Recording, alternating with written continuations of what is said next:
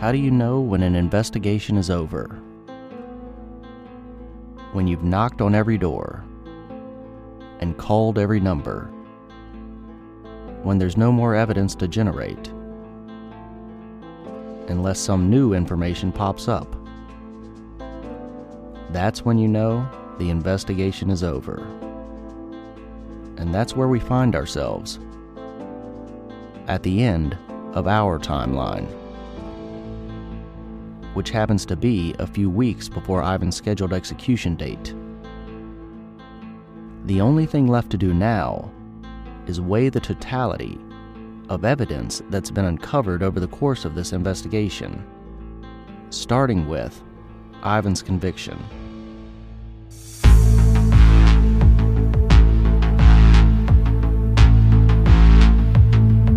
When this thing goes to court and trial, I have one shot and one opportunity to be not guilty, or I go to prison and death row.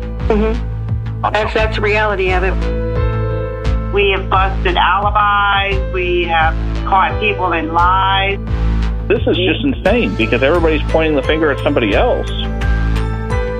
You just don't hear every day walking in somebody's house, they're going to take the plastic out and pop somebody. So he could get the execution date pretty much any day? Yeah. There's no impediment. This is Cousins by Blood. Episode 40, The Closing Arguments. Well, my name is Brad Lawler. Graduated from law school. It was in 1977. I worked for Henry Wade in the DA's office for 5 years, and then I've been out in private practice since 1982. 2013, when I went back to work for the Public Defender's Office, Capital Murder Division, and since that time I've been doing exclusively capital murders and the lesser-included murders that come out of those. I wanted an independent legal expert to review Ivan's conviction, and Mr. Lawler, with his near 50 years in practice, certainly fits that bill. The first thing I wanted to determine is if the defense was entitled to Detective Wynn's binders, the 400-plus pages of evidence that he brought onto the witness stand. Should those binders have been handed over to the defense? Obviously, if there's exculpatory material in it, then they should have received that from the state.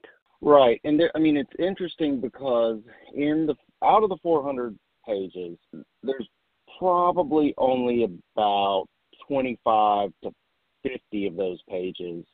Well, maybe a little more because like Amy's statements were in there, and without reviewing Amy's statements, how could they properly question Amy? How do they know what changed from her statements to what she's testifying to at trial? I've based most of my investigation on these binders of evidence.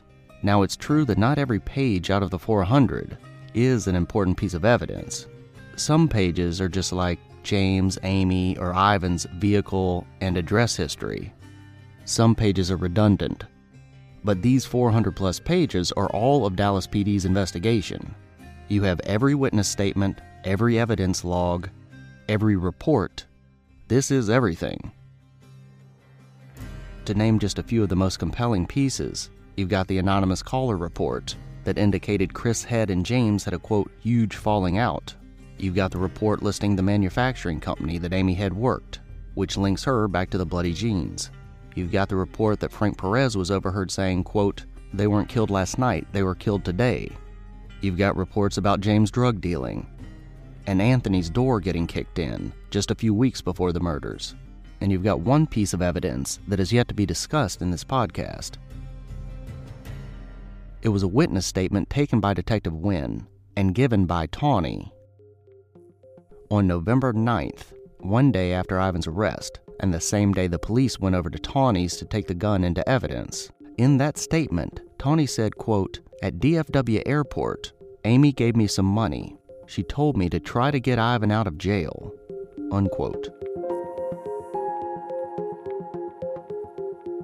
Now, if Amy was scared to death of Ivan, why would she want him out of jail?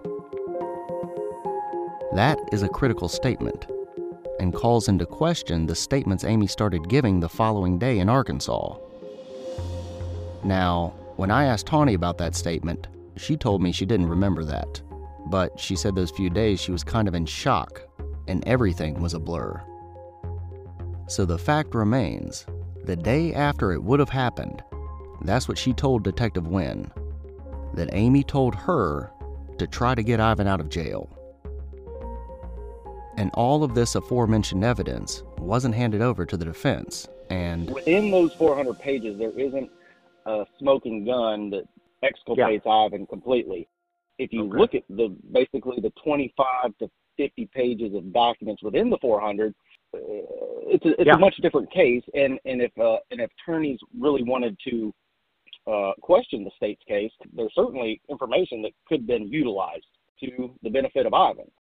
You know, without seeing the actual 400 pages and what those 25 to 50 pages were that could have been used by the defense to cross-examine Amy Batcher with, we have this issue of going to trial, having to go to trial, without knowing what the state has, without knowing what the police department has.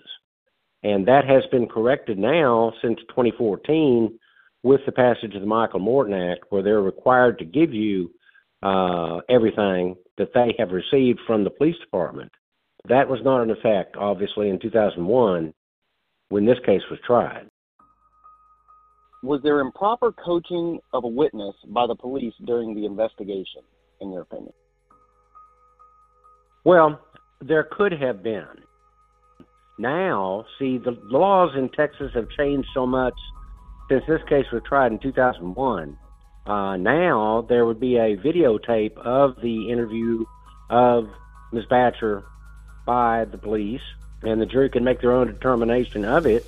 There could have been coaching. I can't definitively say there was or was not. Right. And so when you see things pop up, I guess details in her statement, the main one being the Rolex, for instance. Yes, that's very disturbing. Right. So, I mean, what do you make of that? Just as an independent outsider looking at that, how the Rolex came into her statements, and now knowing that obviously Ivan did not steal the Rolex, what do you make of all that? Well, she claimed that he did steal it. He said he stole it, and in fact showed it to her and threw it out the car window while they were driving down the freeway. And all that turns out not to have been true, because the watch was found 18 years later after the trial, and that's very disturbing, because that shows that she might have been lying about more than just that one item, and leads me to wonder why she's lying at all about that piece of evidence, about any piece of evidence. That is disturbing. Well, and actually what's interesting about that Rolex and that whole incident was that apparently the Rolex was handed back to the police. And I believe it was handed back to the lead homicide detective, who in turn handed it back to the family. So one side of the family basically found the Rolex in the house. They turned it over to the police. The police turned it over to the other side of the family, James's family. But there was no report made. But obviously, if the homicide detective handed that Rolex back over, he knew that the Rolex had been found. But there was just no report made. So do we know when that was done? When was the Rolex found, located? We don't have an exact date based on witness information and what was told to the DA investigator who was trying to kind of put some of this back together. Was apparently a couple weeks after the murders. But so before the trial? Before the trial, yes, sir. Yeah. Oh, well, okay. That changes things. It wasn't years after the trial that it was discovered. It was before the trial. And the police certainly should not have let that go unchallenged without telling the defense about that, without telling the state about it. Detective Wynn knew. He clearly knew before my pretrial hearing on the motion to suppress. Geller asked him 8 times about that Rolex. 8 times. And he rolled with it as if it was completely stolen, to mirror the fraudulent report he put together on me, to mirror the fraudulent information that they had Amy put into her statements in the case.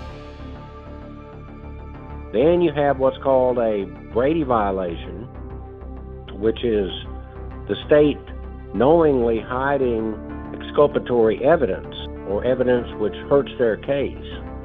That's called a Brady violation. That's a problem. If it was found before the trial and they still let her testify that this was the watch that he claimed was stolen and she saw him throw it out the window of the car, that's an issue. How many Brady violations does it take to legally do something at an appeal process? There's no set number of Brady violations. One can do it, and that would seem to be a major one. The question is whether the police told the DAs that. The DAs should have told that to the defense, so if that did not happen, then we have an issue. What if the state didn't know because the police never told them? Well, then we have an issue with the police investigation, which would entitle Ivan to a new trial, if you ask me. I think he gets a new trial after all these things are taken into consideration. Maybe Ivan does deserve a new trial, but that doesn't mean the state of Texas will be granting him one. And that doesn't mean the jury actually got the verdict wrong. You will soon decide. Let's go through the closing arguments for the prosecution, which lays out the state's case and all of their evidence, at least as it was presented in 2001. Ladies and gentlemen of the jury, you've listened to a lot of evidence, but all the evidence shows beyond a reasonable doubt that this defendant is guilty of capital murder. We'll talk about the issues that are not contested. It's not contested that the date of this offense, we know that it happened on or about November 3rd of 2000. We know it happened sometime after 11:30 p.m., November 3rd, and sometime prior to 12:18 a.m. on November 4th of 2000. We know the cause of death was gunshot wounds. Not contested. Both James and Amy were shot to death. So the first issue that we get to is, how do we know this defendant killed James Mosqueda and Amy Kitchen? Well, first of all, you have his fingerprints on the murder weapon. His fingerprints are on the magazine of the gun, which we know to be the murder weapon. Every bullet retrieved from the bodies, the 2 from James Mosqueda, 4 from Amy Kitchen, the projectile found at the crime scene, and the bullet taken out of the wall at the defendant's apartment, every single one of those came out of that gun, the murder weapon.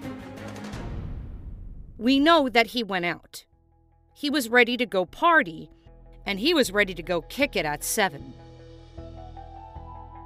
His neighbor sees him changing out CDs in the Corvette. And of course, Amy Betcher tells you that's how they got down to Club 7. That's how they were driving around. And, of course, the Corvette is found at the defendant's apartment. That's where he left it a couple of yards away from his front door.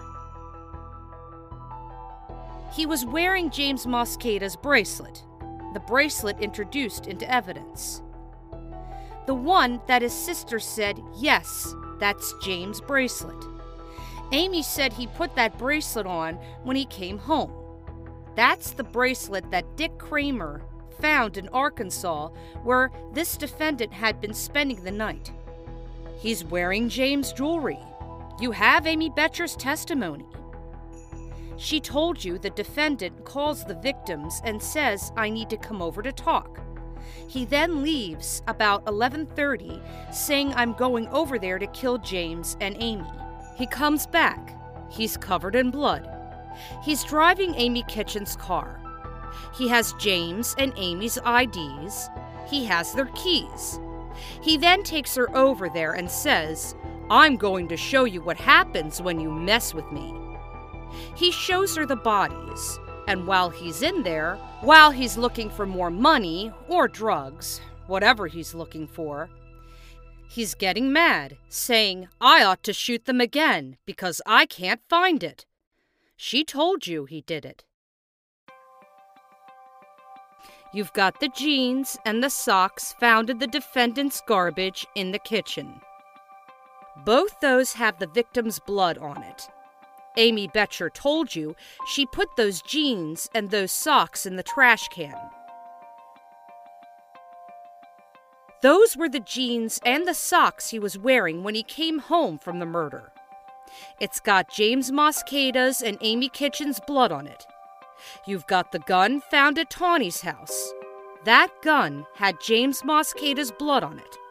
We know that's the murder weapon. Same gun the defendant had. He had it before the murder. He had it after the murder. You've got the defendant lying. He's telling this pizza man story that some pizza man came and he shot a hole in the wall, and that's the pizza man that's after James. Well, you know that's a lie. You know it's a lie because Amy Boettcher told you it was a lie. She said no, it was the defendant. It was Ivan Cantu that shot at me. Ballistics tell you that's right because the bullet that was taken out of the wall matches that gun. Even Carlos said, when he started talking about that pizza guy story, I knew he was lying. It's nothing but a bunch of lies. Why do you have to lie if you don't have anything to cover up? He's obviously lying because he's guilty. I mean, he even told Carlos James had it coming. He wanted James dead. There's no doubt that it was this defendant, Ivan Cantu, that killed James Mosqueda and Amy Kitchen. How do we know he intentionally caused the death? First of all, you've got the phone call. If he just wanted to take their property, if he just wanted to steal the drugs and steal the money, the first phone call at 9:59, they weren't home, and we know that they were at dinner still with Amy's dad. He could have just gone over there and did that, but he didn't. He waited until they got home. He waited when he called back. At 11:13, they were home. That's when he decides to go over there. You've got Jeff Boettcher's testimony, and Jeff told you that he's been talking about this a week or two before the murder. Hey, Jeff, there's dope over there. There's money over there. You help me clean up, you get some. I'm going to kill my cousin James. He planned it. He knew he was going to do it. And when he left, he told Amy Boettcher, I'm going over there to kill them. We know that he hit or kicked one of the victims. He wanted to torture them before he killed them. And I think it's a reasonable inference from the evidence that it was Amy Kitchen that he hit or kicked before he finally killed her. I think we can assume that, first of all, he told Amy Boettcher. Amy told me what I wanted to know, indicating he was trying to get some information out of her. Secondly, Carlos told you this defendant had absolutely no respect for women. So it would be more like him to torture the woman. She was being kicked in the head. And it's also a reasonable inference because the defendant has Amy Kitchen's blood on his sock. And if you look at the sock, it's got blonde hair on it, consistent with Amy Kitchen's hair. And we know he had a motive to kill them. He was jealous of Amy Kitchen. He was jealous of James Mosqueda. He called Amy an arm piece and jealous she was getting a free ride from James. He was jealous of James having a nice car and a nice home. He wanted what they had, and we know he resented James because his own mother gave James a bunch of business in the real estate business. Sylvia Cantu, you heard Carlos, the amount of business she was giving to James Mosqueda. When her own son is in the same business, but she didn't want her son to have the business, Ivan Cantu. She trusted James, and he resented him for getting that business. Carlos told you they had numerous conversations about that. And then you have absolutely no remorse on the part of the defendant. Carlos told you that. Never once did he have any remorse for James. James had it coming. He wasn't sad. He didn't care.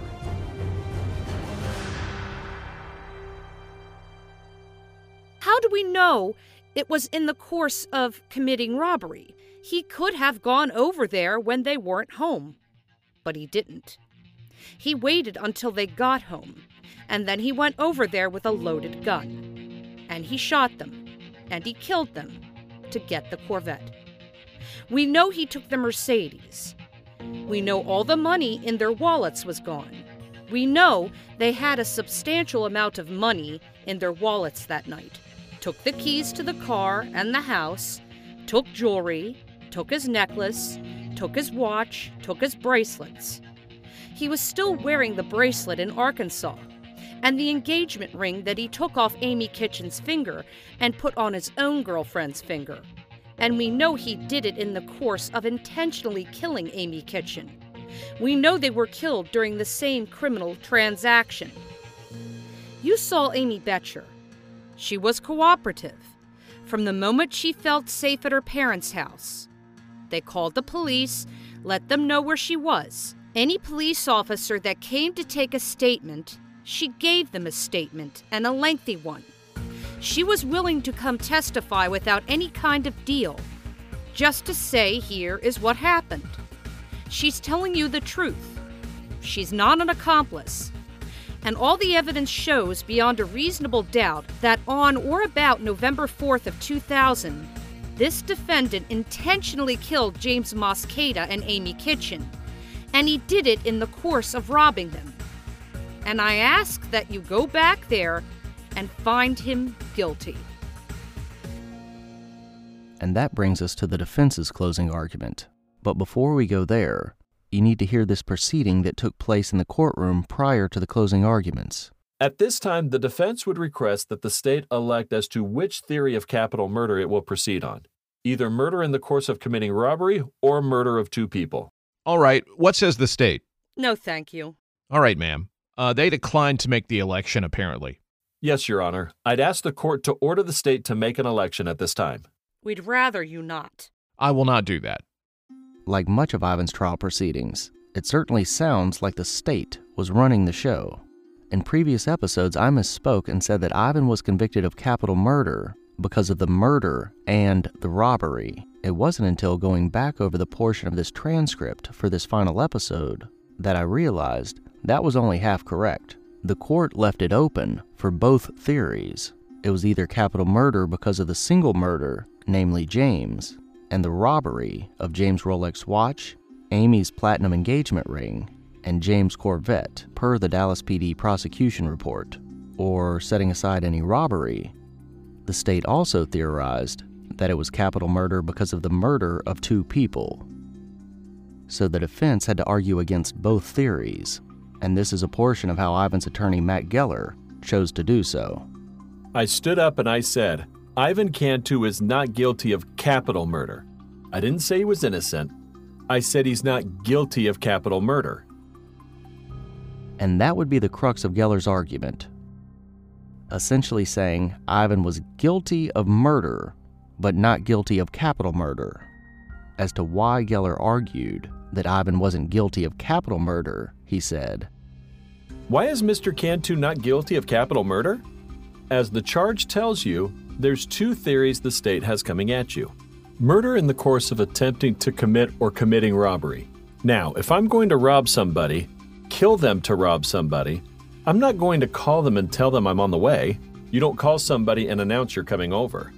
Whatever problems they were having, whatever is going on, it wasn't to rob. I mean, think about it. What are you going to rob? Everybody knows what everybody has, apparently, so that's not capital murder under robbery. Everybody knows what everybody has, apparently? What does that even mean? These are the closing arguments of a capital murder case, and Geller's argument isn't coherent. Other than arguing Ivan's not going to call anybody before going over to rob them, Geller never clearly explained why murder in the course of attempted robbery did not occur. The state listed all of those items in their closing argument that allegedly were taken, and Ivan's defense never attempted to dispute any of that, so they could not successfully shoot down the robbery theory. Now on to, And the other alternative theory that the state has is the intentional murder of two people. I don't know. You may have the intentional murder of one person. I don't know. There's nothing I can tell you that the murder of Amy Kitchen was not intentional. I'm being honest with you. I don't have anything. Was there an intentional killing of James Mosqueda? I'd submit to you there's a self-defense issue there. The state told you their evidence. He had a swollen face from a baseball bat. So, in an attempt to try to shoot down the second theory, Geller tried to argue that the murders were somehow in self-defense. We know there's a confrontation. We know that for a fact. Do we? The state sponsored that evidence. Swollen face hit with a baseball bat. There was no intentional killing, I'd submit to you. Was it self-defense? Did he overreact to the use? Now, when we talk about deadly force, if you get hit in the head with a baseball bat, that's deadly force. If Geller was going down this route, you would think he would like to have some evidence to corroborate his theory of self-defense. There was no baseball bat found at the crime scene and taken into evidence. And here Geller is telling the jury Ivan killed them. It's just a matter of why. Was it an overreaction? I don't know. The state didn't bring you any evidence of that, but they do tell you there was a confrontation. And if there's a killing as a result of that, I would submit to you it's not an intentional killing. So, I would submit to you that this is not capital murder. As I stood up and told you a long time ago, he's not guilty of capital murder. He's not innocent, but he's not guilty of capital murder. And so, I'd ask you to find him not guilty of capital murder. Thank you, Your Honor. Ivan got condemned from both sides. You've got the prosecution telling the jury that Ivan's guilty. And then you've got Ivan's own defense telling the jury he's not innocent. That just doesn't seem right. And in fact, if Ivan's trial had happened after 2018, the conviction could have been overturned because of Geller's closing argument alone.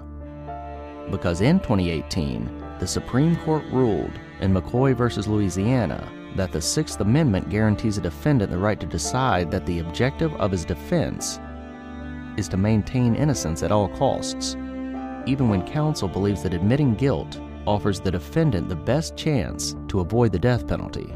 The McCoy ruling is now in place, but it's still unknown if this 2018 ruling could retroactively affect Ivan's 2001 conviction.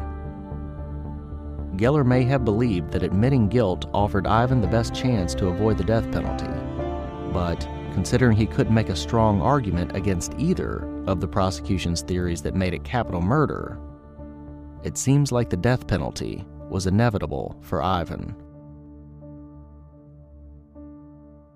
Going back through Geller's lackluster performance in his closing argument, he actually helped solve one of the more curious elements in this case: the mystery of the latex gloves in the trash can. In Amy's first statement, after Ivan came back bloody from James' house, she said, "He also had doctor's gloves on." In her second statement, she said, "He was wearing James's shirt and shoes. He was also wearing rubber-type gloves." In her third statement, "When Ivan came in, he was covered in blood and he was wearing surgical gloves." And in her fourth statement, she said, "There was blood on his jeans and he was wearing latex gloves. He put the jeans, socks, and gloves in the kitchen trash can." And yet, when asked on the witness stand, There is also some latex gloves in that picture. Is that right? Yes. Have you seen those latex gloves before they went in the trash can? No. Who put the latex gloves in the trash can? Do you know? No, I don't. When investigator Frankham asked her in 2012, "During trial, do you remember that you testified that inside the trash can where the pants and all that, there was also a pair of latex gloves? Do you remember that?" I remember the pants. Yeah, you don't remember the latex gloves? Nope. Nope. And when I asked her in 2019, there was a latex glove in the trash can. Do you recall ever seeing that before? I don't recall it. I don't recall that. Do you recall, did Ivan come in wearing gloves? I don't recall that either. I have wondered since the very first episode why she never remembered Ivan coming back wearing the latex doctor's gloves after she gave her statements to the police, when you would think that would be one detail that would be seared into your memory. That was hard to comprehend.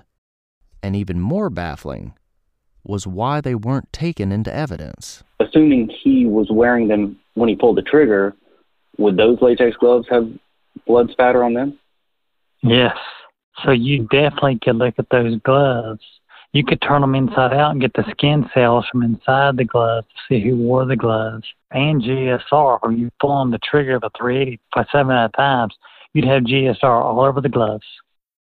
And you'll remember in episode 13, when I first showed Eichenberg the pictures of the kitchen trash can, she said, "Okay, so the whole Dixie cup thing." The gloves are visible in the blue Dixie cup. You can see the picture on our social media and website. To me, it's just obvious that cup was thrown in there after they put that evidence, because the heaviness of the evidence made that bag come off the trash can. Eichenberg astutely observed, it looked like there was a second and separate transaction. The jeans and socks were put into the trash can, and at some point later, the blue Dixie cup holding the latex gloves was put into the trash can. And as you'll soon hear, she was correct. This was also a portion from Geller's closing argument. One very significant thing. When Ms. Falco had Miss Betcher on the witness stand, she made it absolutely clear Ivan didn't put the latex glove in the garbage can. When you look at those pictures, something is very odd. Those jeans look like they've been folded. And you look close, there's that latex glove.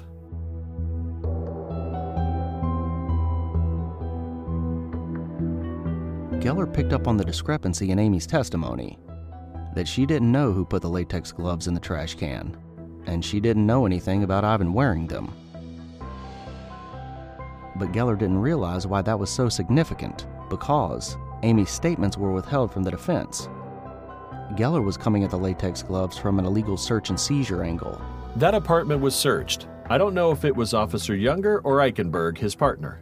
I don't know which. They all have them. They all carry them in their cars. Somebody screwed up and dropped a latex glove in that garbage because their own witness said it wasn't Ivan. Well, I suppose in this day and age, when an officer is picking through garbage or looking at clothes, they're going to have latex gloves on. I mean, that just makes sense. That's why the whole illegal search and seizure is an issue.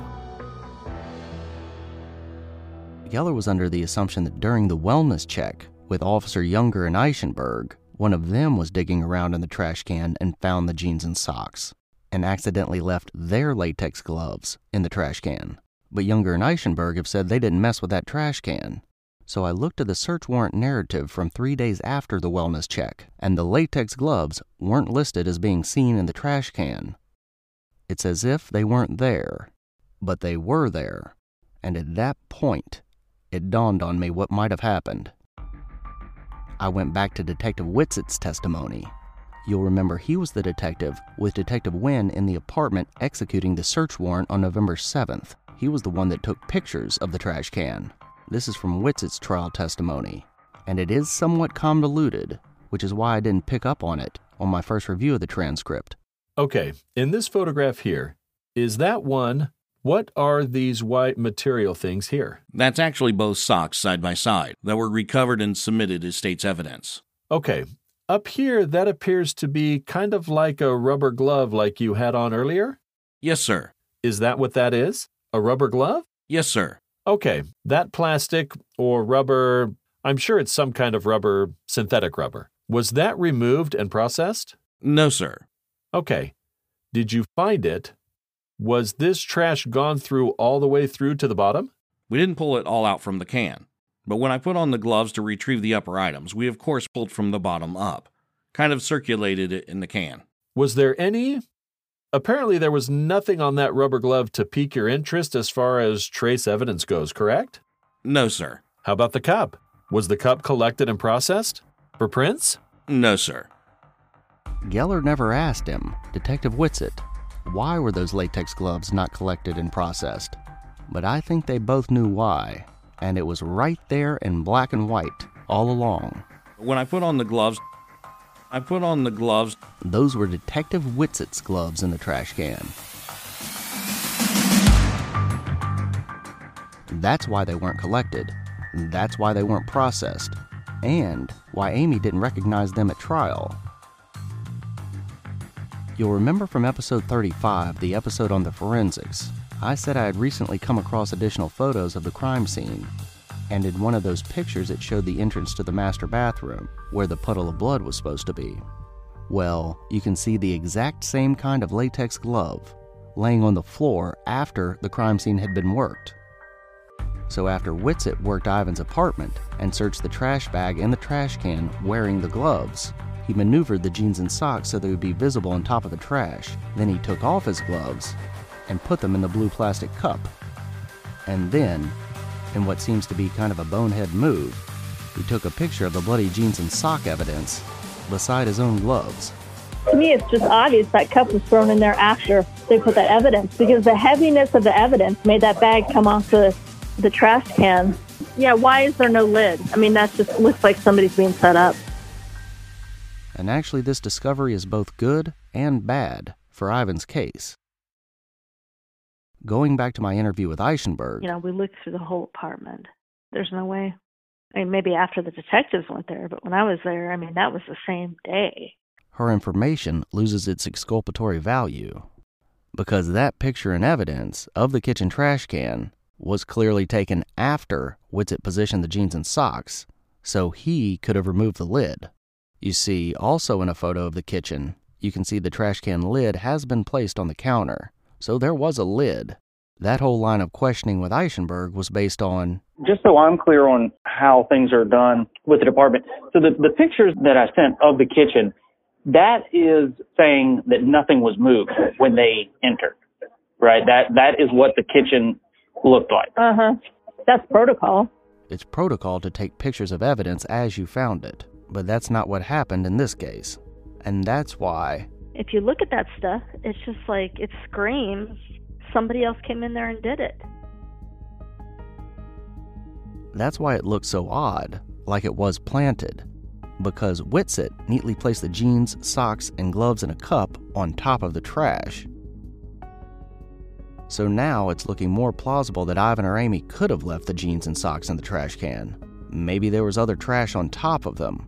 So right before they left, the jeans weren't visible, and the lid was on the trash can during the wellness check. Now, it's still possible that someone came in after the wellness check, and they put the jeans and socks in the trash can to frame Ivan. But it was Detective Whitsett's gaffe that made it look like the jeans, socks, and gloves had been planted. That's what makes this new scenario bad for Ivan.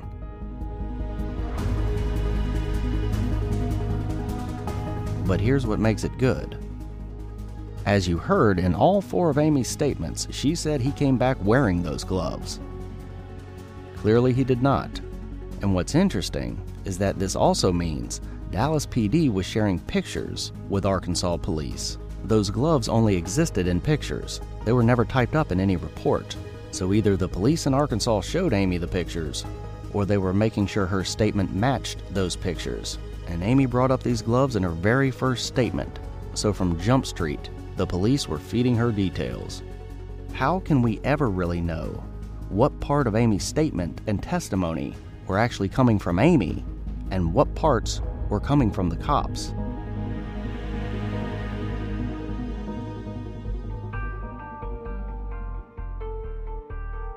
We've established that Amy's statements were manufactured.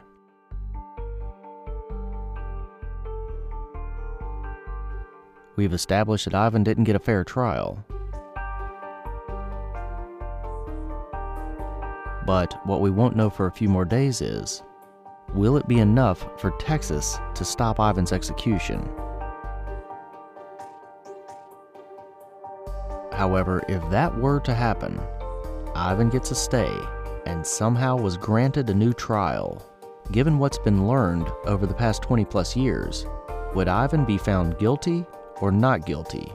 Well, for this speculative upcoming trial, let's presume Ivan's trial counsel would be effective. So, the new closing arguments could go something like this. Ladies and gentlemen of the jury, the state's case, everything you have heard is based on Amy Betcher's testimony and the corresponding evidence that supposedly connects Ivan to the crime. Our position is very simple. The evidence found in the Pear Ridge apartment was planted. The gun was planted in Tawny's apartment. and Amy Boettcher is a pawn. A pawn used by the actual perpetrators who set Ivan up. And a pawn used by the police to make everything fit. Ivan Cantu did not kill his cousin James Mosqueda or Amy Kitchen, and Ivan Cantu did not rob them. Who kills two people, steals their Corvette, parks it right in front of their own apartment, and then leaves town for 3 days? You'd have to be the dumbest criminal in the world, and Ivan Cantu is not the dumbest criminal in the world. There was no reason for Ivan to kill his own cousin. The state will try to convince you that he was jealous of James. Jealous of James's nice house and nice Corvette. Where's the evidence of this? Nowhere. 1 year prior to the murders, Ivan had his own brand new Corvette. He actually had two. He had a house with a pool. He made $131,000 that year at age 26. Ivan had everything James had and then some. So why would he be jealous of his cousin? Sure, life hit the skid soon after that and he went through a divorce. But who hasn't had ups and downs? Ivan was industrious. He knew he could get back on top. He was working 2 jobs trying to get back on top. If the big plan was to rob James and steal all his money, why was Ivan busting his butt, waiting tables at night trying to get ahead? Ask yourself that. Did he kill his cousin to take Amy's ring so that his own girlfriend could show it off to everyone and their mother for the next few days? Did he kill his cousin to take that fancy Rolex and, whoops, guess it was never stolen in the first place? Which brings us to Amy Boettcher. Ladies and gentlemen, we know she lied in every single one of her statements to police, and she lied on the witness stand. 50% of the state's case is based on Amy Boettcher, and she sat on the witness stand and told countless lies. She lied about Ivan coming back from James's and Amy Kitchen's house wearing latex gloves. Well, if she was so quick to lie about Ivan wearing the latex gloves, why should we believe her when she testified Ivan was wearing the bloody jeans and socks? We know Ivan wasn't wearing the bloody jeans and socks because the DNA lab couldn't conclusively find Ivan's DNA on those jeans or socks. These DNA tests prove he wasn't wearing them. Amy lied about Ivan tossing boots away. Let's recap all of this supposed tossing of evidence. According to Amy, Ivan threw away the jeans and socks in his trash can. Then Ivan threw more bloody clothes away in a dumpster going to Club 7. He threw away the boots in a dumpster in Arkansas, and then he threw away James's and Amy's IDs, James's wallet, and necklace in a dumpster at Tawny's apartment complex. Now, that's a lot of dumpsters. How do we know that any of that actually happened? We don't. It's only based on Amy's testimony. But the biggest lie Amy told was about being scared to death of Ivan. You've heard witness after witness tell you that Amy didn't act scared one bit. But let's say Amy was scared to death of Ivan. She was just too scared to try to get away or say anything to anybody. Think about this. How would Ivan be so certain of that? This was a girl who met 3 random guys in a bar in Minnesota, and the next day she hops on a plane with them and comes to Dallas. That's how she ended up in Dallas. Sounds to me like she was kind of impulsive.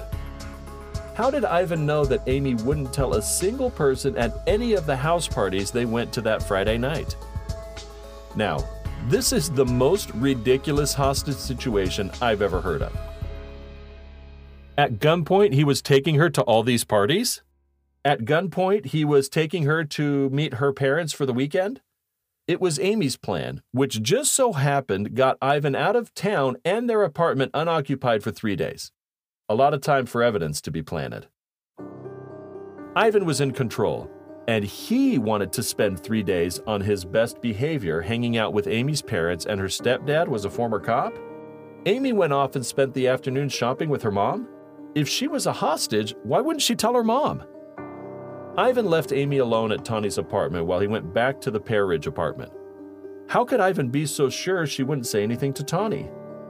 At IHOP, Amy used Ivan's cell phone outside while Ivan stayed inside with his mom and his Aunt Penny. How could Ivan be so sure she wasn't calling the police right then? There were 4 cops a few booths over at IHOP. How could Ivan be so sure she wouldn't just walk right up to them? Ivan continued to let her out of his sight, gave her countless opportunities to get help or get away, and gave her his cell phone to tell anything to anyone. Why? Because Ivan knew she wasn't scared. She wasn't trying to get away, and she wasn't a hostage. Amy Boettcher never saw any dead bodies. How do we know that? Because 2 forensic pathologists have told you that Amy Kitchen wasn't dead at 2 a.m. She was killed after 6 a.m. If Amy Boettcher had first-hand knowledge about the murders, why would she have to lie so much? There were 3 people at Tawny's apartment, and 2 of those people, Tawny and Ivan, have said for the past 20-plus years that Amy put the gun under the couch cushion. Does it make sense for Ivan to have left the most damning piece of evidence in a place that most certainly would be found after all those dumpster pit stops? Or does it make more sense for someone trying to frame Ivan to leave the most damning piece of evidence in a place that would most certainly be found? Amy told Tawny before she got on the airplane, "Look around your apartment. Ivan might have left something." Amy was in Tawny's apartment for 6 hours by herself. Amy left it there, folks. The state's case is 2 things: Amy Boettcher's testimony and the corresponding evidence that supposedly connects Ivan to the crime. Well, we've established that Amy lied over and over and over again, and there was ample opportunity for the evidence to be planted at the Pear Ridge apartment and at Tawny's apartment. So the state's case doesn't hold water. Ladies and gentlemen, this is a capital murder case. This is a matter of life and death. And remember, the prosecution bears the burden of proving that Ivan is guilty beyond a reasonable doubt. The prosecution must convince you that there is no other reasonable explanation that can come from the evidence you've heard. Are you convinced that Amy Boettcher's testimony is accurate? Are you convinced that Ivan told Amy Boettcher he was going to kill James and Amy Kitchen and then took her back over to the crime scene to see their dead bodies? Are you convinced that Ivan was wearing those jeans and socks found in the trash can? Are you convinced Ivan committed a robbery? Are you convinced Ivan stole Amy Kitchen's platinum engagement ring? Are you convinced Ivan stole James's Corvette? What about James's Rolex? Convinced about that? Are you convinced beyond a reasonable doubt in the state's case? How could you be? So, when you're back there in the deliberation room, there's only one way to vote: not guilty. Thank you, ladies and gentlemen. Because the prosecution has the burden of proof, they get the final word. Ladies and gentlemen, what you just heard from the defense was a lot of woulda, coulda, shouldas. Carlos would have been behind this. Anthony could have had a key. Amy should have been more scared. Woulda, coulda, shoulda. That's what the defense is going on, because unfortunately for them, that's all they have to go on. But the state of Texas presents you with facts. Facts like the bullet in the wall at the Pear Ridge apartment matches the murder weapon, and the murder weapon has Ivan Cantu's thumbprint on the magazine. See? Bullet, murder weapon, thumbprint. That's called evidence. No woulda, coulda, shouldas. The defense tries to tell you Ivan Cantu would have had to have been the dumbest criminal in the world to leave evidence everywhere. No, Ivan Cantu wouldn't have to be the dumbest criminal in the world to have done that. Ivan Cantu would just have to have been on drugs to do that. And do you know what a fact is also? Ivan Cantu was on drugs during the weekend in question. Ivan was on a lot of drugs that weekend. Ivan Cantu was on coke, ecstasy, and meth, and maybe, or maybe not, mushrooms. But even Ivan will tell you he was on coke, ecstasy, and meth. He was snorting coke, he was swallowing ecstasy, and he was smoking meth. You think you might make a few mistakes after ingesting all those drugs. Who knows what that combination of drugs would do to somebody? But I can tell you this. You're not going to be too sharp after all those drugs. You're not going to be making good decisions after all those drugs. And you're certainly not going to be acting logically or rationally after all those drugs. Or maybe Carlos masterminded this whole thing. You want to talk about ridiculous? Now, that's ridiculous. No, Ivan was on so many drugs, he wasn't thinking straight. That's what happened. There is zero evidence Carlos or Anthony or anybody else had anything to do with anything. Zero evidence, ladies and gentlemen. It's all coulda, shoulda, wouldas. Zero evidence. And when we take a look at what has transpired since Ivan Cantu's conviction, you will see that for the past 22 years, Ivan has manipulated his mother. Ivan manipulated his wife. He's manipulated her out of all their time, energy, and money.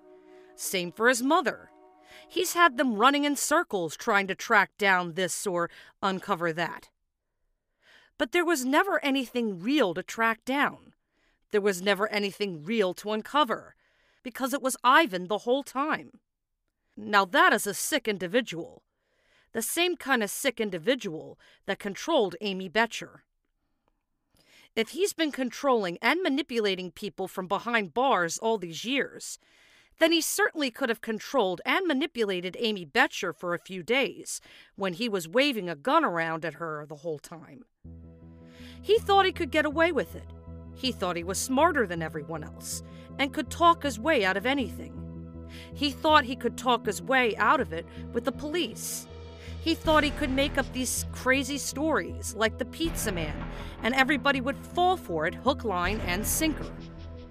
And he is still doing it. He's still the same after 22 years of being in prison. He hasn't changed. He wanted his own podcast. He wanted to put his family through this all over again. What else has been uncovered since the trial? Fact. Ivan confessed to his own attorney. Fact.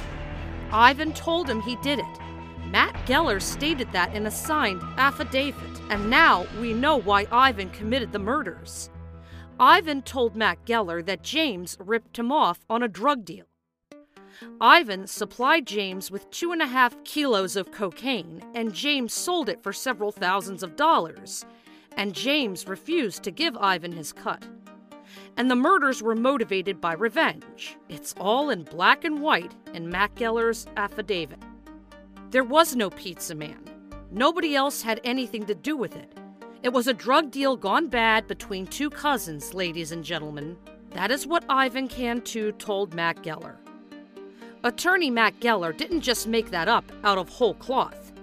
That came out of Ivan Cantu's mouth. Ivan confessed, and then he told Matt Geller that his job was to get him home, period.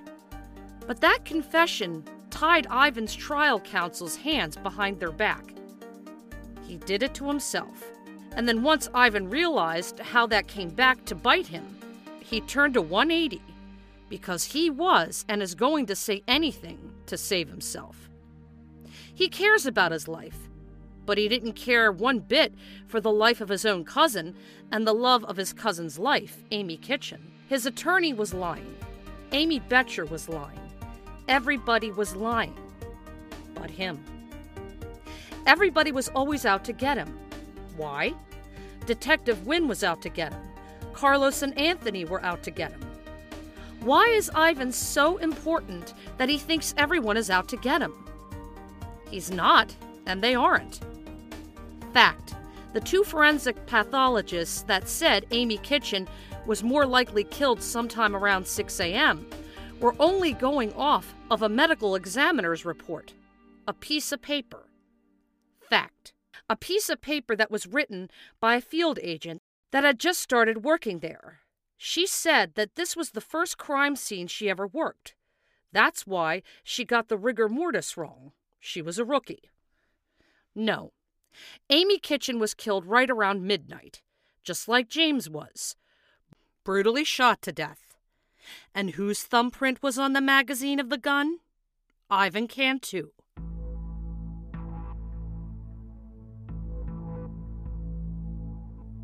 Fact.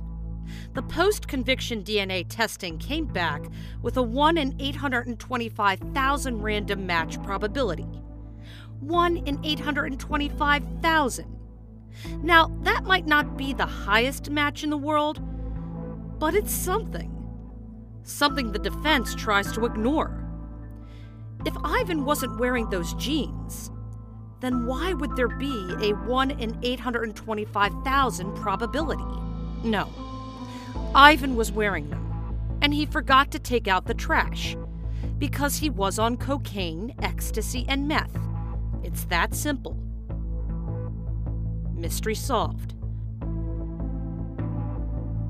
Facts that the bullet in the wall at the Parridge apartment was fired by the murder weapon, and the murder weapon had Ivan Cantu's left thumbprint on the magazine. That proves a fictitious pizza man did not fire the bullet in the wall. That proves Ivan Cantu had his gun on November 2nd when he fired it at Amy Betcher. That proves Ivan Cantu had this gun on November 3rd when he went over to James Mosqueda and Amy Kitchen's house and killed them. And that proves Ivan Cantu had this gun at Tawny's apartment. Come on, how could Amy Betcher really plant a gun with Ivan's thumbprint already on the magazine? Amy didn't plant the gun. Nobody planted the Corvette. Nobody planted the jeans and socks. In 22 years, there has not been one piece of hard evidence that the defense can present that someone else committed these murders, and there is not one piece of hard evidence that the defense can present that proves someone else set up Ivan. All the evidence still points to Ivan.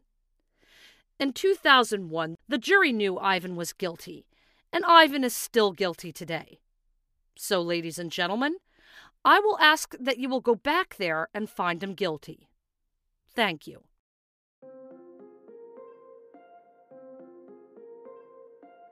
This is from the charge of the court, given to the jurors on October 16th of 2001. And now, you're the jury. If you believe from the evidence beyond a reasonable doubt that the defendant, Ivan Abner Cantu, on or about the 4th day of November 2000, did intentionally cause the death of an individual, James Mosqueda, by shooting James Mosqueda with a firearm, and the said defendant was in the course of committing or attempting to commit the offense of robbery of James Mosqueda, you will find the defendant guilty of the offense of capital murder, as alleged in the indictment, and so say by your verdict. If you believe from the evidence beyond a reasonable doubt that the defendant, Ivan Abner Cantu, on or about the 4th day of November 2000, did intentionally cause the death of the individuals, James Mosqueda and Amy Kitchen, by shooting them both with a firearm, and both murders were committed during the same criminal transaction, you will find the defendant guilty of the offense of capital murder, and so say by your verdict.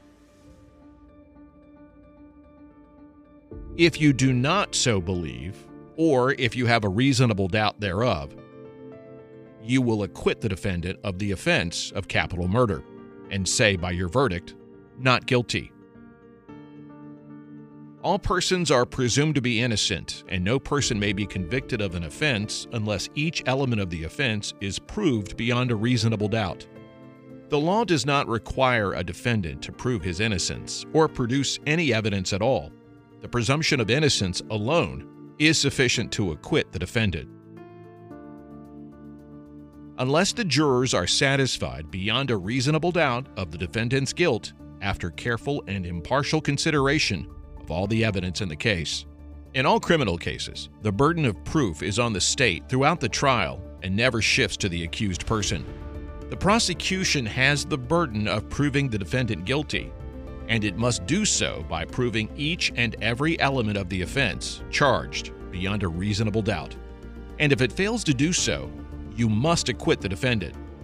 It is not required that the prosecution prove guilt beyond all possible doubt. It is required that the prosecution's proof excludes all reasonable doubt concerning the defendant's guilt. You are the exclusive judges of the facts proved, of the credibility of the witnesses, and of the weight to be given to the testimony. Your sole duty at this time is to determine whether the defendant is guilty or not guilty.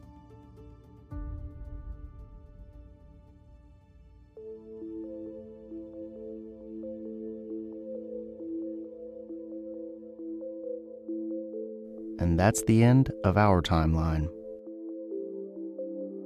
The next timeline belongs to the state of Texas. And as of this episode's release date, there are about 3 weeks until Ivan's scheduled execution. In the next few days, Ivan's attorney Gina Bunn will be filing with the Texas Board of Pardons and Paroles. That board could recommend clemency, and then Governor Abbott has the power to grant or deny their recommendation. So that's one possibility for relief. The other, Ivan's successive writ of habeas corpus. Gina Bunn will likely file that around the middle of the month. That writ is filed with the Criminal Court of Appeals, and they will determine if the writ meets the Section 5 requirement that basically says that the claims raised in the successive writ must rely on fact or law that were unavailable at the time of the initial writ filing. For Ivan, that was 2004. And there are new laws and new facts that have come about since 2004 that could impact Ivan's case. But what is unknown is if those laws and facts are enough for Ivan to get relief. I've been able to talk to Ivan over the phone weekly since he's been put on death watch, and I can tell you that Ivan's always been confident with his upcoming successive writ filing until March 9th. That's the day that Arthur Brown Jr. was executed, and these were his final words. What's occurring here tonight is not justice. It's murder of an innocent man for a murder that occurred in 1992. For the last 30 years, I've proven my innocence to the courts, but the courts blocked me and then refused me access to the ballistics for 20 years. I've proven facts and ballistics to be false. I asked for DNA. I was denied DNA, and the state doesn't want the truth to come out. The victim's son identified on audio tape it wasn't me or the co-defendant. The state hid the evidence so long and good that my own attorneys couldn't find it. Tonight, Texas will kill a second innocent man for a murder that occurred in 1992. I have no further words.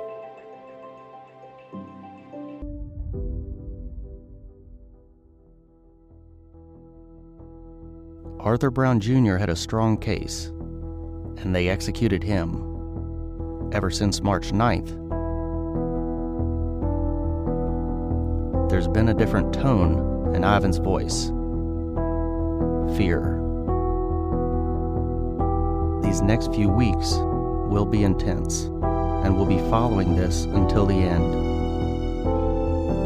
Once Ivan's successive writ is filed, it will be public record, so we'll be able to review the claims for ourselves, as Ivan's life hangs in the balance. Next time on Cousins by Blood.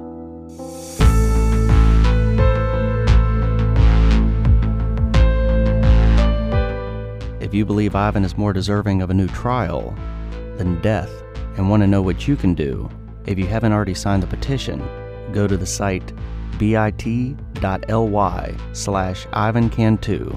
The I and C have to be capitalized. If you live in Texas and want to attend rallies, email me at cousinsbybloodpodcast@gmail.com. And if you don't live near the Dallas or Houston area, put up signs of support in your town. We're at the All Hands on Deck stage to raise awareness for Ivan's case. Post on your social media. Make any noise you can. Amy's testimony, read by Sarah Marguerite. The judge, read by Steve Knupp. The prosecution, read by Catherine Ganaimi Leach. The defense, read by David Whitlock. The testimony of Detective Whitsitt, read by Joshua Lute. Mixing and mastering by Jody Abbott. Thank you for listening, and stay tuned.